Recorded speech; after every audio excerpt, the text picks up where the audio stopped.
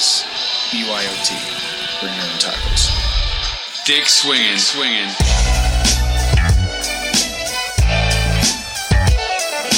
You're listening to American Slacker Podcast. We can say fuck.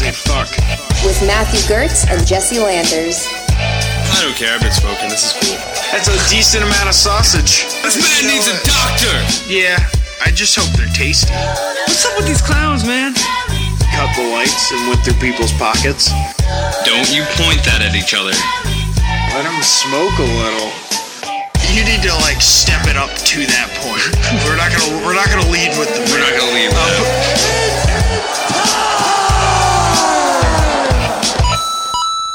Welcome to American Slacker Podcast. As always, I'm Matt. And I am Jesse, and today we are joined by one of our returning guests, David Melendez. He was on episode 48 talking about some of the films that he's been working on, and he's back. Thank you for joining us, David. Hey, guys. Thanks a lot for having me back on. Yeah, of course, man. Anytime, man. Now, why don't you tell the audience a little bit about yourself, anyone who hasn't heard on the last episode?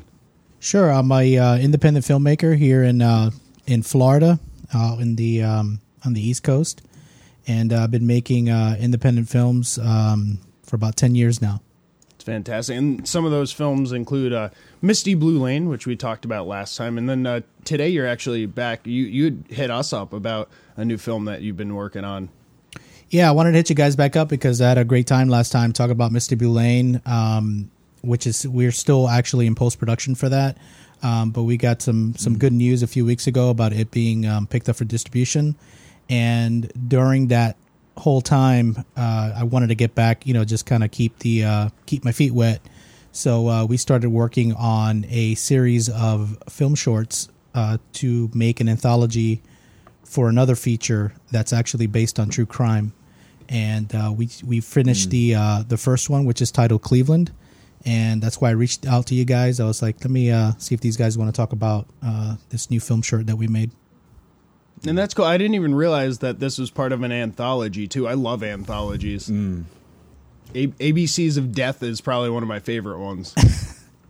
Yeah, it definitely works really good with horror. I had the main reason why I wanted to do an anthology is more for practicality and for cost. Because we can wrap a short in 2 weekends and we're done. Obviously without post-production, but we can take our time with it, and then when we're wrapped with that, we can move on to the next one, as opposed to a feature film, which is, it's a tighter schedule, a longer schedule as well. Oh, yeah. So it's just a different process with this, and also too, what's nice about this is that once we're done with the short, we could actually, shop it around and take it around to film festivals and celebrate it, as opposed to waiting for a feature to finish like we have been with Misty Blue Lane. I mean, it's, like I said, it's still in post-production and still with going back and forth with the distributor on what changes to make and whatnot. But with the film short, it's like it's done, and we're just kind of psyching it out there right now to film festivals. Yeah, and it's also going to entice people to be looking out for the rest of this anthology that you're creating. Yeah, that was the idea. Is there a common theme with the whole anthology, or is it going to be all over true crime? It's basically on crime stories that I particularly have interest in. I mean, for the longest time, as far as what I can remember, I am infatuated with watching a lot of documentaries on true crime, and I think they do well, especially in publication. I mean, there's a whole true crime section in the library and at the bookstores or on Amazon. I think even podcasts, that's like one of the biggest genres of podcasts. Too. Yeah, I think a lot of people are just infatuated with, I mean, it's unfortunate events, obviously, so it's nothing to celebrate about. But I think that a lot of people like myself are interested in the whys, why do people do it, and kind of just trying to do research on these crazy events that happen in our society. And it's based on American true crime, by the way, so I wanted to keep it here in the U.S. as well. Yeah, I noticed, is American Tragedy the dub name? Is that going to be the finalized name for the anthology, or is that just a working title? No, that's going to be that's the title we're going with, American Tragedy. Yeah, that's a great perfect. title. Yeah.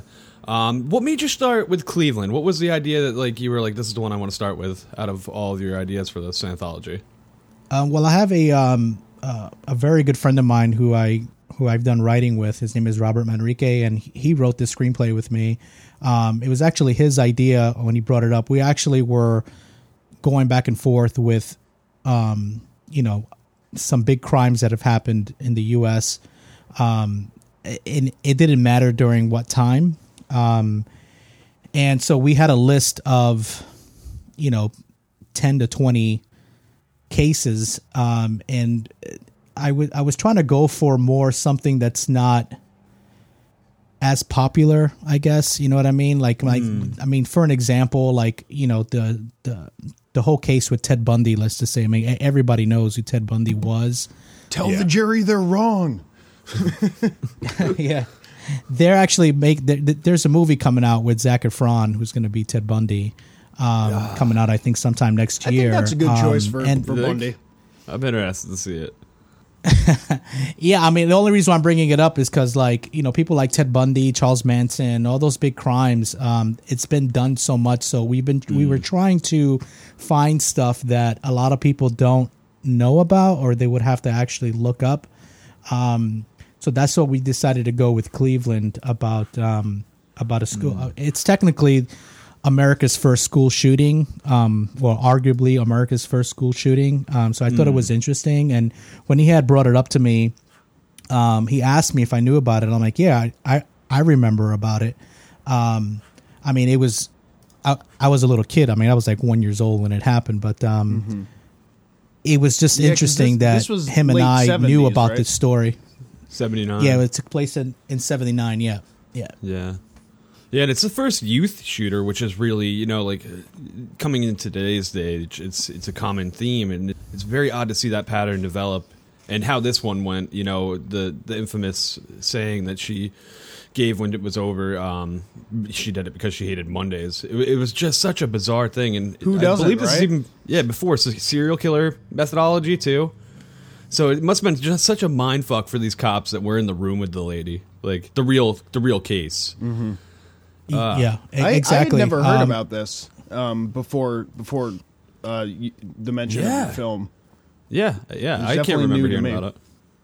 Yeah, that was like I said, that was one of the reasons why it I don't know, it just attached to me, attached to us, and then we ended up writing like 8 or 9 drafts of a screenplay, and we did a lot of research on it.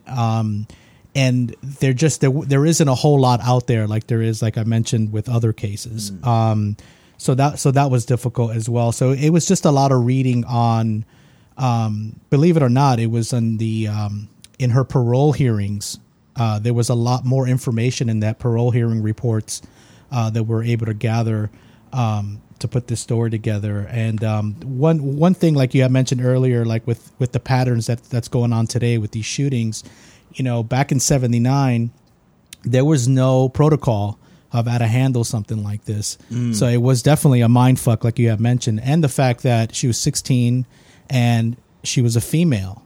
So it was just something that was just so unheard of that they really didn't know, how to handle it. Like now, these days, somebody mentions the word gun around a school, it's just the whole place is on lockdown. So it was just, it was quite interesting how this whole thing progressed.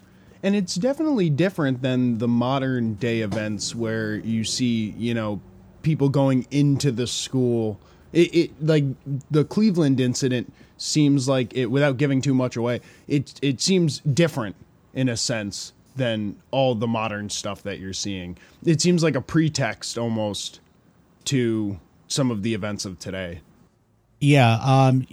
First of all, like the school that she had shot at, she did not attend the school. It was an elementary school, and she was 16. She just decided one day to pick up a rifle and fire the gun across the street at the school because she didn't like Mondays. And during the time when we did the research back in 79 when all that happened, there was a famous like punk I guess it's a punk band. There was a band out of Europe that made a song called "I Don't Like Mondays," and it got on the top 40. It was like number 1 over in Europe, and it made the top 100 here in the U.S. It was very controversial at the Rats, time. Right? The Boomtown Rats, exactly. Yeah. Yeah. I listened to it earlier. It's a very different song, but it's perfect for the time period too. And it's weird to know, like, I guess eerie listening to it, knowing that it's based, on shooting like that. Yeah. So is the song was based off the event versus she wasn't inspired by it? No. She inspired the song.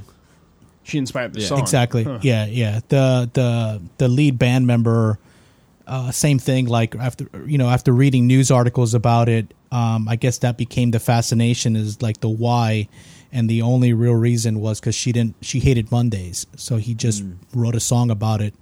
And it inspired him to write that song. And then you get Office Space like 20 years later. It's like, someone's got a case of the Mondays. Exactly. Yeah, it's definitely a gripping story. It's totally different than a lot of the stuff that you see in terms of the active shooter, spree shooter type stuff of today. I mean, but it also in a way rings back. It reminded me of the incident in Texas in the 50s with the spree shooter who went up in the tower, because that was also another sort of unprecedented first. How do we deal with this kind of thing? Yeah, it took a long time for response to handle that too. So it's just, whoa. Again, and he had military training and stuff too. But it sort of it had, when I was watching your film, it sort of, her character gave me a glimpse towards like that kind of person in a way that, they're disturbed in some way. They might not realize it, and everyone else around them doesn't even know how to process it. And just how that impacts society in a way. It's a very tangled web. Yeah. It's a complex story too when you look into like the history of the actual girl. I mean, she grew up in a pretty shitty environment. I mean, I guess like they had like one bed in the house and shared that bed, and there was like fucking alcohol bottles like empty all over the house, and victim of a critical injury too, which is another thing that's just like over recent history been proven that people with fucking traumatic injuries to the brain, was it head injury? Yeah, can really fucking end up with like serious issues, or become a fucking famous comedian, like fucking Roseanne Barr or fucking Sam Kinison. Both got fucking whacked in the dome and completely changed personality-wise. I didn't know that. Wow. Yeah, there is a lot, especially like I said earlier about her parole hearings. There was a lot that came out. Some of it, a lot of people have taken it with a grain of salt because it's taking so long, or is it an excuse that she's making? She still never really admitted responsibility for the incident. Which is scary. I mean, she's been through, I think, like four parole hearings now. And I mean, when we wrote the screenplay, I was very adamant about not portraying any of that stuff in the movie. So there's I mean, if you notice in the movie, there's like one empty alcohol bottle on the floor. I mean, there's also, in one of her parole hearings, she had said that she was abused by her father, sexually abused by her father. She was bullied at school, all this stuff. And then there were kids that said that she was actually the bully. So you don't know who to believe. So we just wanted to make sure that none of that was portrayed in the movie, that you just watched this thing and it was an incident that happened. And then I wanted to make sure that the audience leaves what their interpretation is. I just didn't want to make the movie one-sided into like, oh, it was because she was bullied. Oh, it was because her father abused her. And we don't know if that's true or not. I mean, that's his word against hers. Was it because alcohol? There was also something interesting that she said that she says she was high on drugs when she did it. And they actually tested her that day for drugs, and there was nothing in her system. But then she created this whole thing saying that there was a conspiracy against her when she was a kid, that they just did that because that they lied about it because they wanted to put her away. So I wanted to get all that cloudiness out and just write this screenplay and make this movie just on what happened, and not really give an opinion. Especially these days, man. I mean, these days, the the country's so divided. There's so much arguments going on gun control. You know, in this particular case, back in '79, I mean, what's the difference? You know, back then, you know, one of the big things the media tagged this girl with was that she was a heavy metal listener. I mean, she was really into Alice Cooper. So yeah, you know, common theme back then. Back then, School's out. Exactly. So they always have something, like every decade is always something new. Like, what does she do? And then today it's video games or it's movies. So back then it was, you know, rock and roll. So what is it? You know what I mean? So it's just a factor of that. Let's just keep all that mess out of it. And let's just portray this movie for what it is, and or portray this story for what it is, and just have people watch it. Hey, it happened.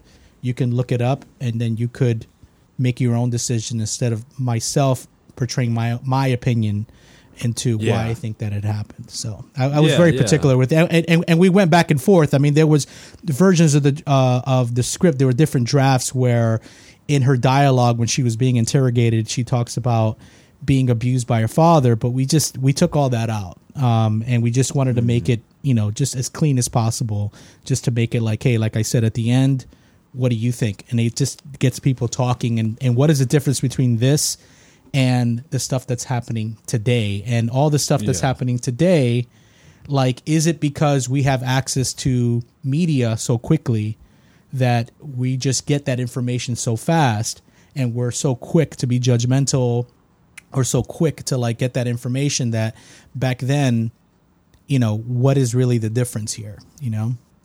Yeah, and I think leaving that part open too, as far as like, if you want to look at it as just like a viewer, like leaving that storyline open, you know, to interpretation like that is very important, because there's nothing I dislike more than like a storyline that's painted out way too clear. You know, I want that like interaction of where I'm like thinking like, ooh, what happened there? You know, what happens after or before? Like, you know, like I just... Because, yeah, I'm sure, Matt, that we even just, between the two of us watching it, we probably took away different things from seeing it in the way that it was written. Sure, yeah. Yeah, until like I looked into the character, I had a completely different opinion, you know, and then I had a different opinion, and then talking to you, I have a different opinion. It's like, it's ever evolving, so it's like, you know, putting it in stone is hard, you know, let alone putting it in a film. And that's a testament to how well you guys had written this movie, because it definitely it played off of different themes without going straight at it, like blunt to the point. Yeah, provocative, like, sure, there was, but not too provocative. There was the one point where she said that, you know, a reporter called her or whatever it was. Yeah. And that was sort of like I saw that as a little aside and touch to the media and saying like, oh, the fame that some of these shooters get and stuff like that. But it wasn't the main driving point.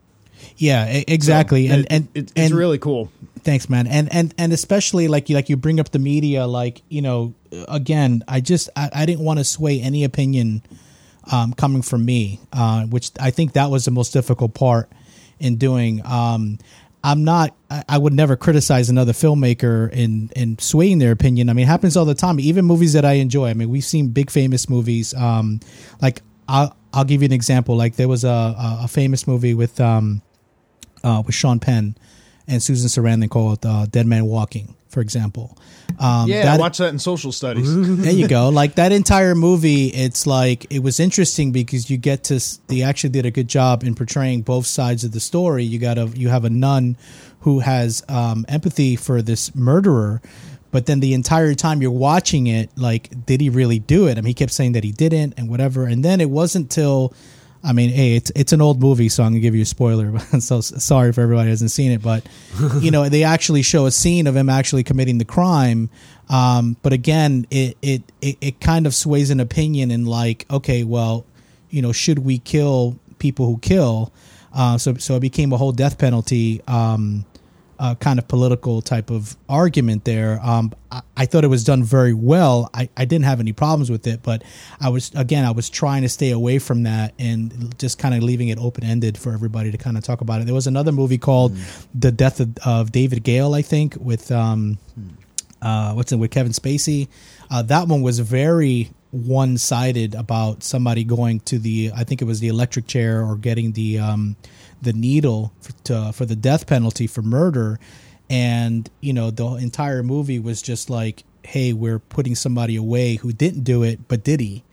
And it becomes kind of this very political type of statement. For 2 hours. You're sitting there, and if you agree with it, you're probably going to enjoy it more. But then if you don't, it's like, again, I didn't want to do something like that. And again, I'm not criticizing it. It was just, I just wanted to kind of do something different. As opposed to like, hey, this is my opinion. Listen to me. Just kind of wanted to leave it like as an event, like you're a fly in the wall. This is what happened. Check it out. And how does it relate to all the crazy shit that's happening today? And it seems to be happening more, and how the media can easily, make people make their own, they're making people not make their own decision because they're giving them their opinion on the media now. So it's just, and even back then, like I said, since this story is, takes place in 1979, even back then the media was giving their opinions. It's like, hey, like, some of the headlines was, this gothic metal enjoyer girl, does a school shooting. It's just like, again, they're giving their opinion on like, this is why she did it. And like all the kids who are into that stuff, what are they going to become school shooters? You know what I mean? Do sexually abused kids become school shooters? It's like the whole satanic panic of the 80s and all that. Exactly. Yeah. So we wanted to keep, like, again, I keep saying that that was very important to me. I wanted to keep it very neutral as possible.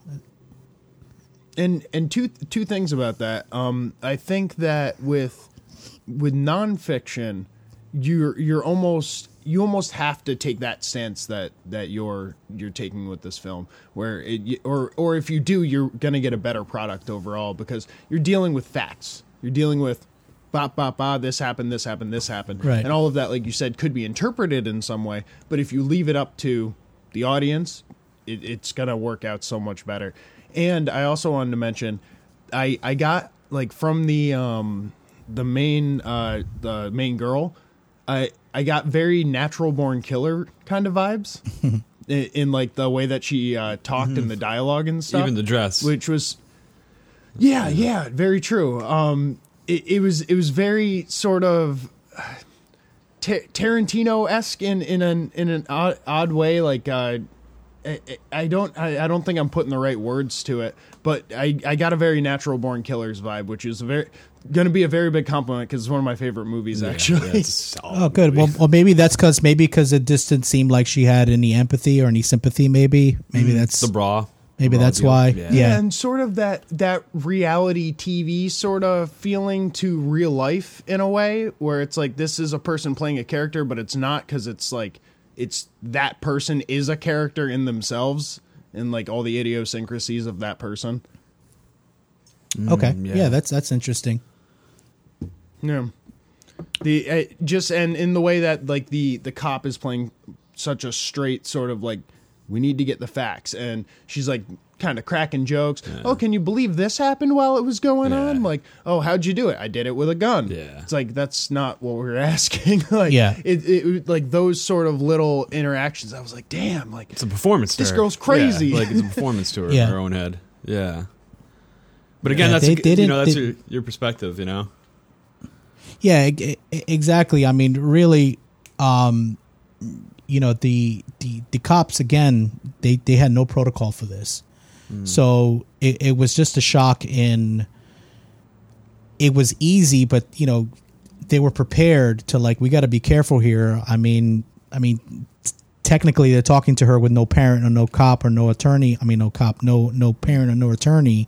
So technically like all that stuff is inadmissible, but, it's just a matter of he wanted to know why she did it, and he wanted to make sure that, hey, I'm walking on eggshells here, and she just kind of did spill the beans, you know what I mean, and said everything.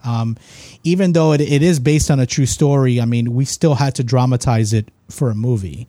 So there's a lot of stuff in there. I mean, that's not that we had to dramatize, in order to make it more, quote unquote entertaining. You know what I mean? So, not everything you see is exactly how it happened either. So a lot of it was based on dialogue, based on some books that we read, and like I said, most of it came from a lot of dialogue that was in these parole hearings that were in the 90s. That I thought was really interesting. And it just seemed like every parole hearing, there was new stuff coming up. So that's why I said earlier, you have to kind of take it with a grain of salt. Like, why did it take you 10 years to now it's this excuse this time? So we just had to take all that information. I mean, we're talking like hundreds and hundreds of pages of documents and kind of make this, slim down interview of how she did this thing, Yeah, she's definitely a very interesting character. Both the real life Brenda Spencer and the character you've created in Cleveland. It's just, man, a story that we both had no idea about, and now I'm just so intrigued by, because I mean, it really is the first like school shooting that you can like hold accountable to record, really, with multiple casualties like this and many injuries.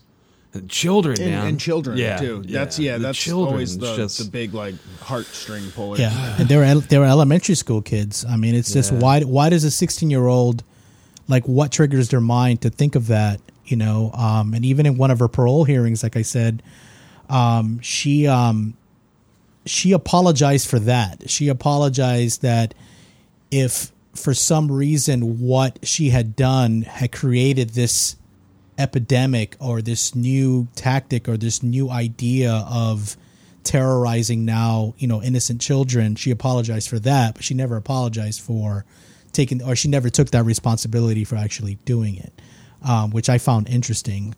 So that's why it's arguably like America's first school shooting. I mean, it was definitely it got a lot of press at the time, but now everybody thinks is a first school shooting is Columbine. I mean, Columbine really did change, how things are handled and just that whole fear of people feeling that they're not safe in school anymore either, Well, and with Columbine, it was also pivotal in the sense that the media covered it like live. It was like the OJ chase, you know. They didn't have the helicopters flying, getting the surveillance like during the 70s in this case in the Cleveland. Yeah. So that definitely changes the public's perception of it as well. Yeah, exactly. And like I said, that's why we wanted to do this story, because it was, it's 20 years before it happened in Columbine. And I would say probably 9 out of 10 people have never even heard of this.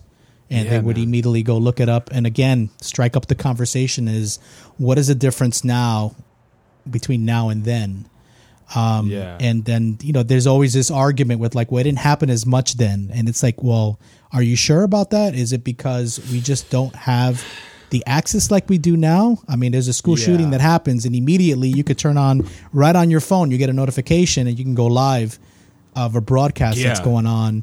And so we hear it more.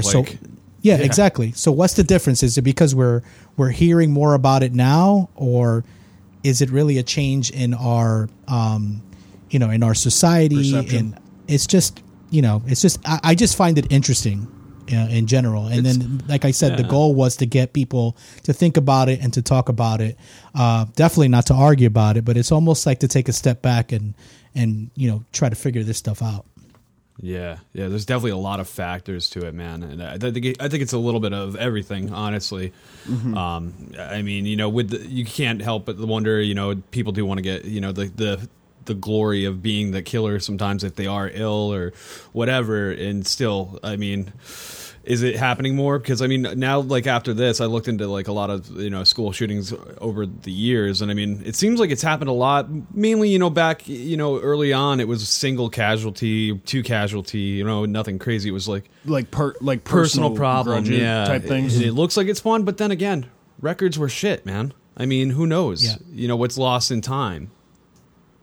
It wasn't nationwide.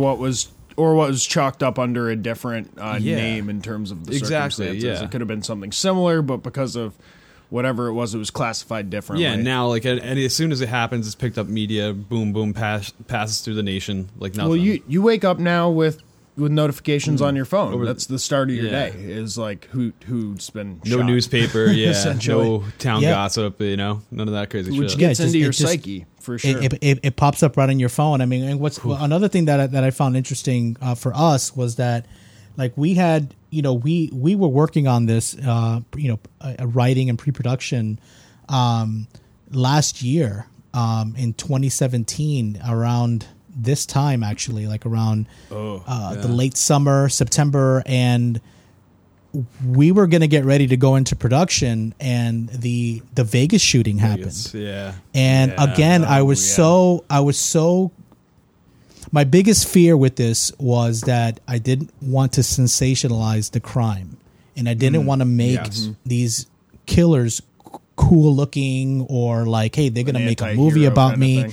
So I was very cautious about that. So it's like, let's take a break. And then of course, when we all got together and we're talking about it, it's like, well, it's kind of inevitable, because unfortunately it's going to keep happening. So if you stop now, when are you going to do it? And then, so let's just take a little break. And then the following February, I mean, we actually shot this in April of this year, March and April.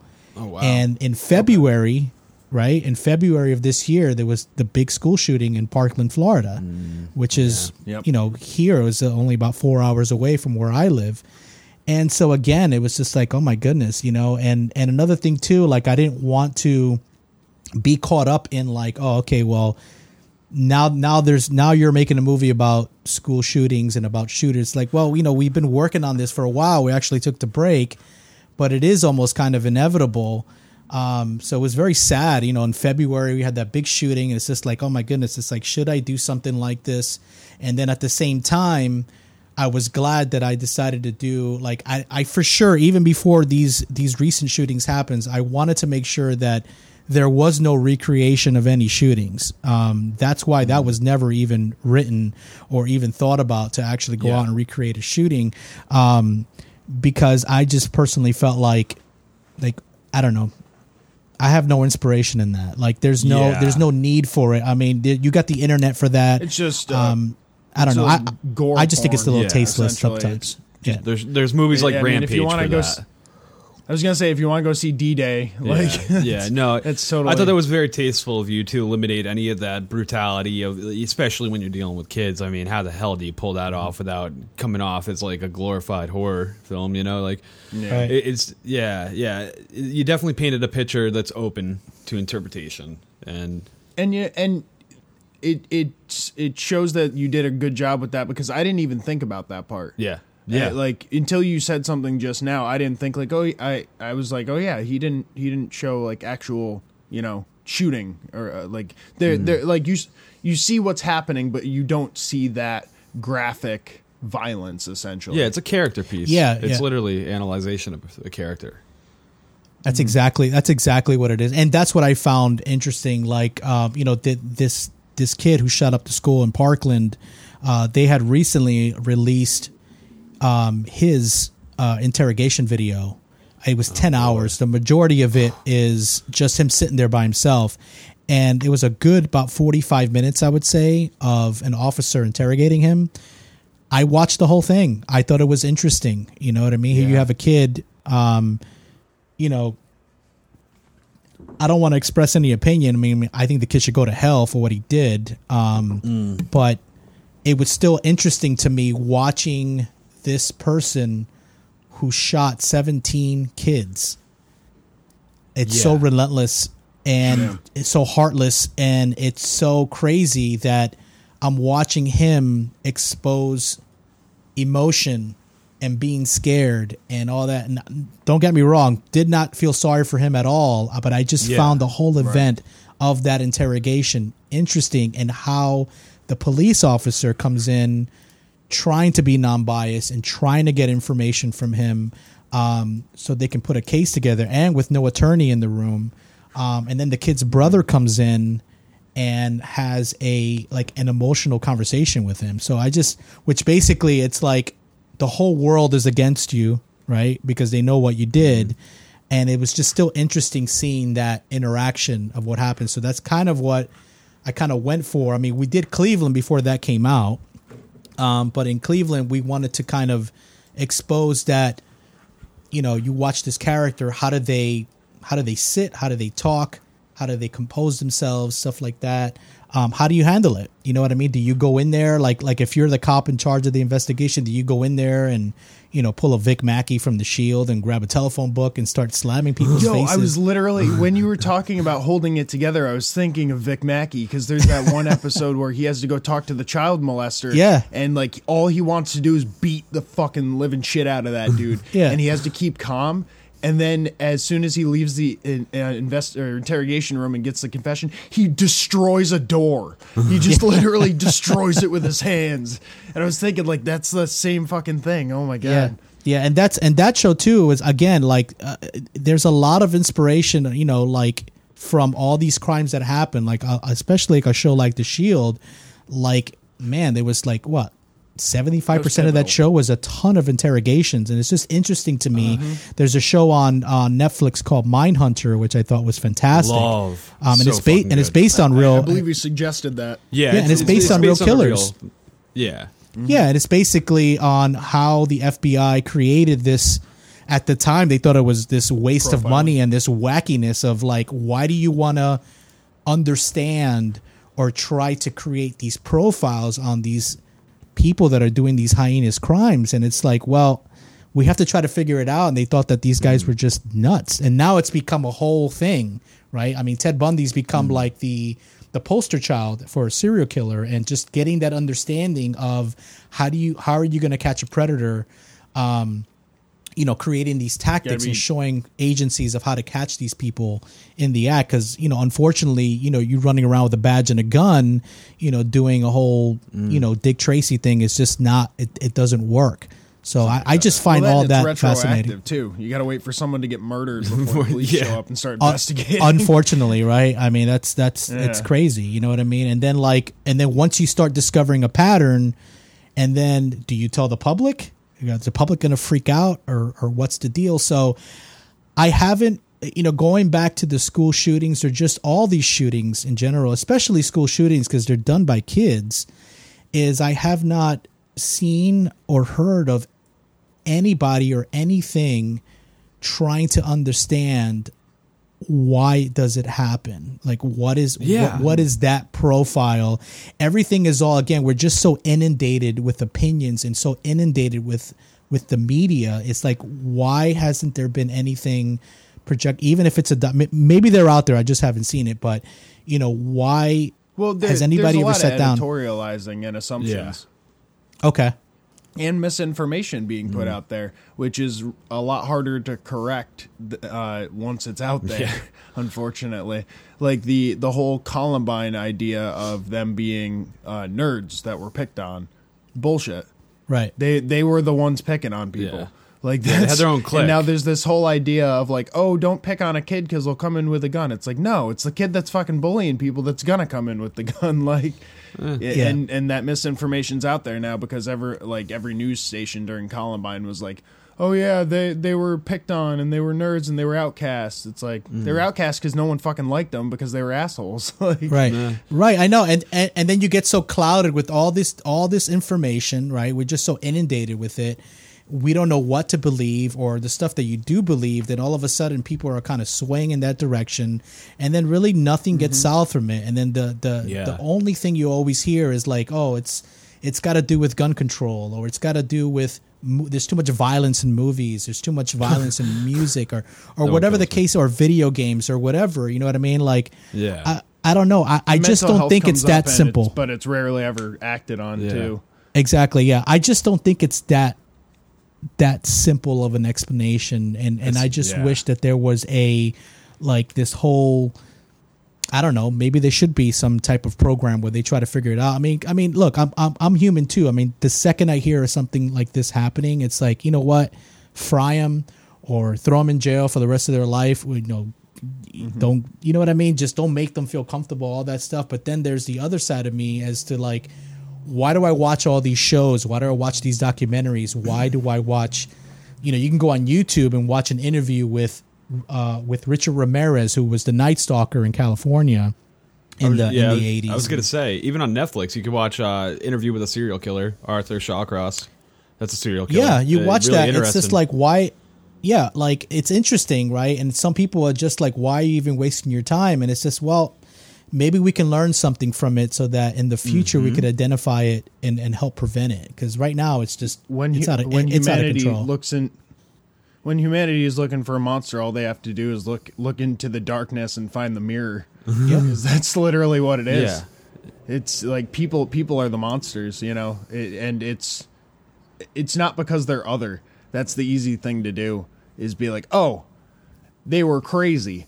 Like, that's not me. Like, easy enough, said and done. Fucking wipe my hands. I think it just comes from the old instinct. So much more complicated. That's how we used to be, like the witch hunt deal. Like, I think we need to study these people, honestly, and I think you're onto that. Like, it's just, I think these people need to be studied. We need to, start a profile for this deeper than it is at this point, because I mean, something's obviously happening through general population across the world. And I mean, in the case with your film Cleveland that it's based off of, this was an interesting case because she was so young, and it was a female, which was very rare in these types of things. Yeah, but something that seems clear about that, at least if I were, I know in your film you didn't pick too much from the actual incident, but in terms of like trying to come up with a reason why, but I almost think that it has to do with something in childhood because of how young she is. That's all you got, really. If you're 16, the only time you could have gotten fucked up was like when you were a kid, and that seems to be consistent across a lot of, at least serial killers. That's like there's that trifecta of like child abuse and like emotional neglect and all that kind of stuff that leads to you not being a fully formed human being who has empathy. And again, this is coming from very little research, but it did say that, while she was in custody during tests, she had, they proved she had, damage to her, left temporal lobe of her brain. Okay. So, which is a common theme. Injuries make people reckless, and different, So there's a lot of factors. And I mean, even CTE, we're starting to see that now with football players and stuff. That's why I'm just curious, if we can mass study these people and start to really write out everything okay, it's proven this one has an injury at this age, or this one was molested as a child, violently. And we can put these patterns together where it's we know what to look for, in some way of developing help for these people, there's got to be. That's the main thing. Yeah, to stop it before it happens and helping. Because, I mean, we should be about rehabilitation and the whole, not to get too political, but it's it's not about that really with anything to do with jailing these days. Yeah, exactly. I mean, you got thousands and thousands and thousands of kids that go to a school, and then you have not nearly the amount of people that can evaluate them. You know what I mean? And it's just a lot of kids are going through a system, and it's just you're supposed to just pass your grades or pass your classes, get your grades and graduate. And then there's not, I mean, there's stuff out there. I just don't think it's enough. Where we can sit back and identify this thing. Well, again, as far as what it is, I don't know. I just don't think it's as simple as it's somebody getting bullied, or it's video games, or even if the bully, because there's been bullies around since the beginning, since we've been on this planet. I mean, people bullied each other all the time. Genghis Khan, one of the biggest bullies. I mean, I'm willing to say humans were on the Earth talking for a day before the first burn happened. All right. So what is it? You know what I mean? And I think that if there's rational, intelligent conversations about it and ideas of how it can help, I think that's part of why I didn't want to make this thing one-sided. Look, this is the event, this is what happened, it happened during this time, what is the difference between back then and now? And let's go ahead and talk about it and think about it. You know what I mean? Yeah, definitely. It's a fantastic choice in terms of how to approach this very complicated subject. Yeah. And real quick before, I know we're getting ready to wrap this up, but I just wanted to ask, is there any hint you can give us to the next piece in this saga? Yeah, I was wondering that myself too. Yeah, well, right now we're on the fence. I don't want to give away yet on who the what the case is about, but one does take place. Okay. Well, they actually both take place in the early 80s. Okay. And they got to do with one is a serial killer, and then the other one was to get attention to win somebody's love. We're the screenplays are done. Again, we're still in the planning phases as far as like. Again, I'm so adamant about not making this stuff be cool, if that makes sense. Mm-hmm. You know what I mean? Like to try to make these people look cool. One of the stories was written by a good friend of mine. I didn't write it, but he did, and when he presented it to me, I thought it was great because what he had suggested was, and this is what we're going to go with, is make one that's from the perspective of the victim and not watching them get killed and all that, but just the perspective of them, of life before they went through that horrific event. And I thought that was different because it's not about the actual killer. So that's one of them. I know it's a little vague, guys, but I'm trying to keep it on the wraps. And it's cool because I'm not sure which one I'm going to make yet. Yeah, and then some of the other ones, there's like, there's actually quite a bit of Black Widow female killers. One of them is about that we're working on, and then one is about a soldier with PTSD, which is ironic because it was actually a shooting that actually happened out in California with somebody with that, but it has nothing to do with that. But that's kind of. Was that on the military base? The one you're thinking of? No, not at all. Okay. No. And is there a sequential thing going on here? Because he said the 80s. Are you trying to move up in time? No, not at all. I just kind of pick stuff. Yeah, I just kind of pick stuff that I think that's practical to shoot and that's not going to cost a lot of money. And again, something that would be interesting where people would look it up and say, "Hey, I didn't know about this." Nice, awesome, man. Always with the provocative. I like it. Definitely. So your film will be premiering on December 8th at T-Buff, the Tampa Bay Underground Film Festival. Yeah, can people just go there and buy tickets to actually watch it on the screen? Yeah, it's in Tampa, Florida. So it's going to have its world premiere there, which means it's never been played anywhere online or any other theater. So it's the film festival's 5th event. They're great people out there. They really embrace local indie film. And yeah, anybody can go and buy a ticket. Usually when they're shorts, they play like Cleveland is playing in a block with 8 other films. You can buy a ticket just for that block, or you can buy a ticket to watch movies for the whole day, or you can buy a ticket to watch movies for the 4-day event, because it runs Thursday through Sunday, I think the 6th through the 9th. And like I said, ours premieres on the 8th, and we just been telling everybody and anybody to come out and watch these movies, and especially watch ours. So awesome. That's awesome. And I hope people do. We'll do the push, get all the Florida slackers out there. Actually, we do have a Florida slacker now. Yeah, very faithful slacker in Florida now. So he could, and this is up his alley. So God knows, he might already be planning to go to it. Who knows? Yeah, right. And after it premieres in the festival, if people all around the country want to see it, we were talking a little bit before. Hopefully, it's going to go into distribution, and it'll be accessible to everyone else. Yeah, it's already been pitched to a distributor, which they haven't picked it up, but they're interested in it. I mean, they obviously want me to finish all the shorts because features actually sell better than shorts. So yes, so hopefully by either sometime in 2019 or in 2020. I mean, it's a pretty aggressive schedule. It'll be available.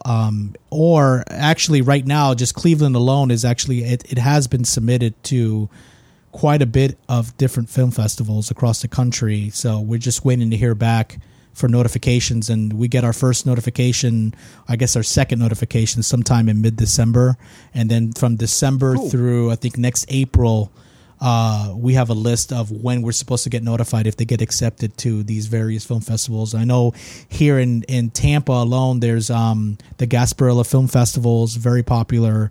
The Sunscreen Film Festival is very popular. Sarasota Film Festival is very popular. So it's been submitted there, and we're supposed to get a notification mid-December or sometime in January, I think, to see if it gets accepted or not.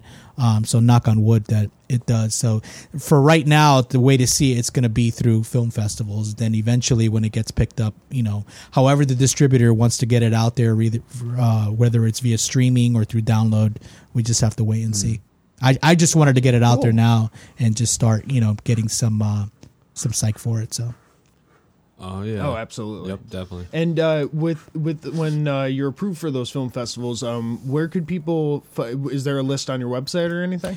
Yeah, well, I usually start plugging stuff on our Facebook page, which is Facebook.com/Studio House Pictures. That is where we go. I put it on my personal Facebook page, and we haven't really done anything with the website for festivals, which is something that we've talked about, but you can go to studiohousepictures.com and you can actually see all the movies that we've been working on and read synopsises and stuff. But I don't know if we're going to create like a film festival link in there or not. We should, but that's just more legwork and stuff like that. I mean, just dealing with marketing alone is a full-time it's a full-time job trying to get it out there. And we also have a very good. Actually, our best following is on Instagram. I think that's actually how you guys found us, was through Instagram. Yep. We have 4,500 followers on there. I saw your production stills and all the red cameras you're using and stuff, and I was like, ooh, what are these guys up to? Yep. Yeah. So we posted on our Instagram, where it's going to play. But as far as like right now, probably through like January and February, it's going to be more of a Florida thing. It has nothing to do with us. It's just a lot of the other festivals that we submitted outside of Florida, they don't start picking up legs till like next April or next July or next summer, stuff like that. So because it gives you sort of like a tour schedule. What's that? That's cool though, because it gives you sort of like a tour schedule. Like start in Florida, go over to Colorado or something. Yeah, well, that's if it gets picked up. I mean, they might not either. I mean, the film festivals reject movies all the time. It's either, it doesn't necessarily mean your movies suck. I mean, sometimes it does. I mean, they just don't like it, or they don't like the content, or maybe the production value wasn't good, wasn't to their standard. But a lot of times too, film festivals, they reject movies because of scheduling. They only have like 3 days, and then they have all these movies. They want your movie, but it just doesn't fit in the schedule, and then you get rejected. So who knows? Right. We'll just have to wait and see. TRT's got to be perfect. Yeah, exactly. So we just have to wait and see. So yeah. Well, it sounds like if our audience wants to check you out, Facebook, Instagram, those are probably the best places. Studio House Pictures, search that on either of those, and you'll find what David Melendez is up to. Yep. Yeah, or you can find me, David Melendez, on IMDb, or Studio House Pictures on IMDb, and there's links on there, so, I'm searchable, or we're searchable on the internet. Oh, yeah. Nice. Search him up, people. Search him up. And also, search us up. You can find us on Facebook. And you can also find the American Slackers group. All you got to do is search American Slacker. You'll find both there. Also, search it on Instagram. You'll find our art and promos for each and every show, plus a lot of other things. And the main hub, AmericanSlackerPodcast.com. You can find us also on Twitter and Reddit at AMERSLKR Podcast. All of our stuff is going up on YouTube, along with some bonus stuff. We're editing video clips from Xbox and whatnot on there. Please also rate and review us on iTunes, 5 stars or nothing. That's what we like to say. And also tell a friend, make more of those slackers out there, especially in Florida.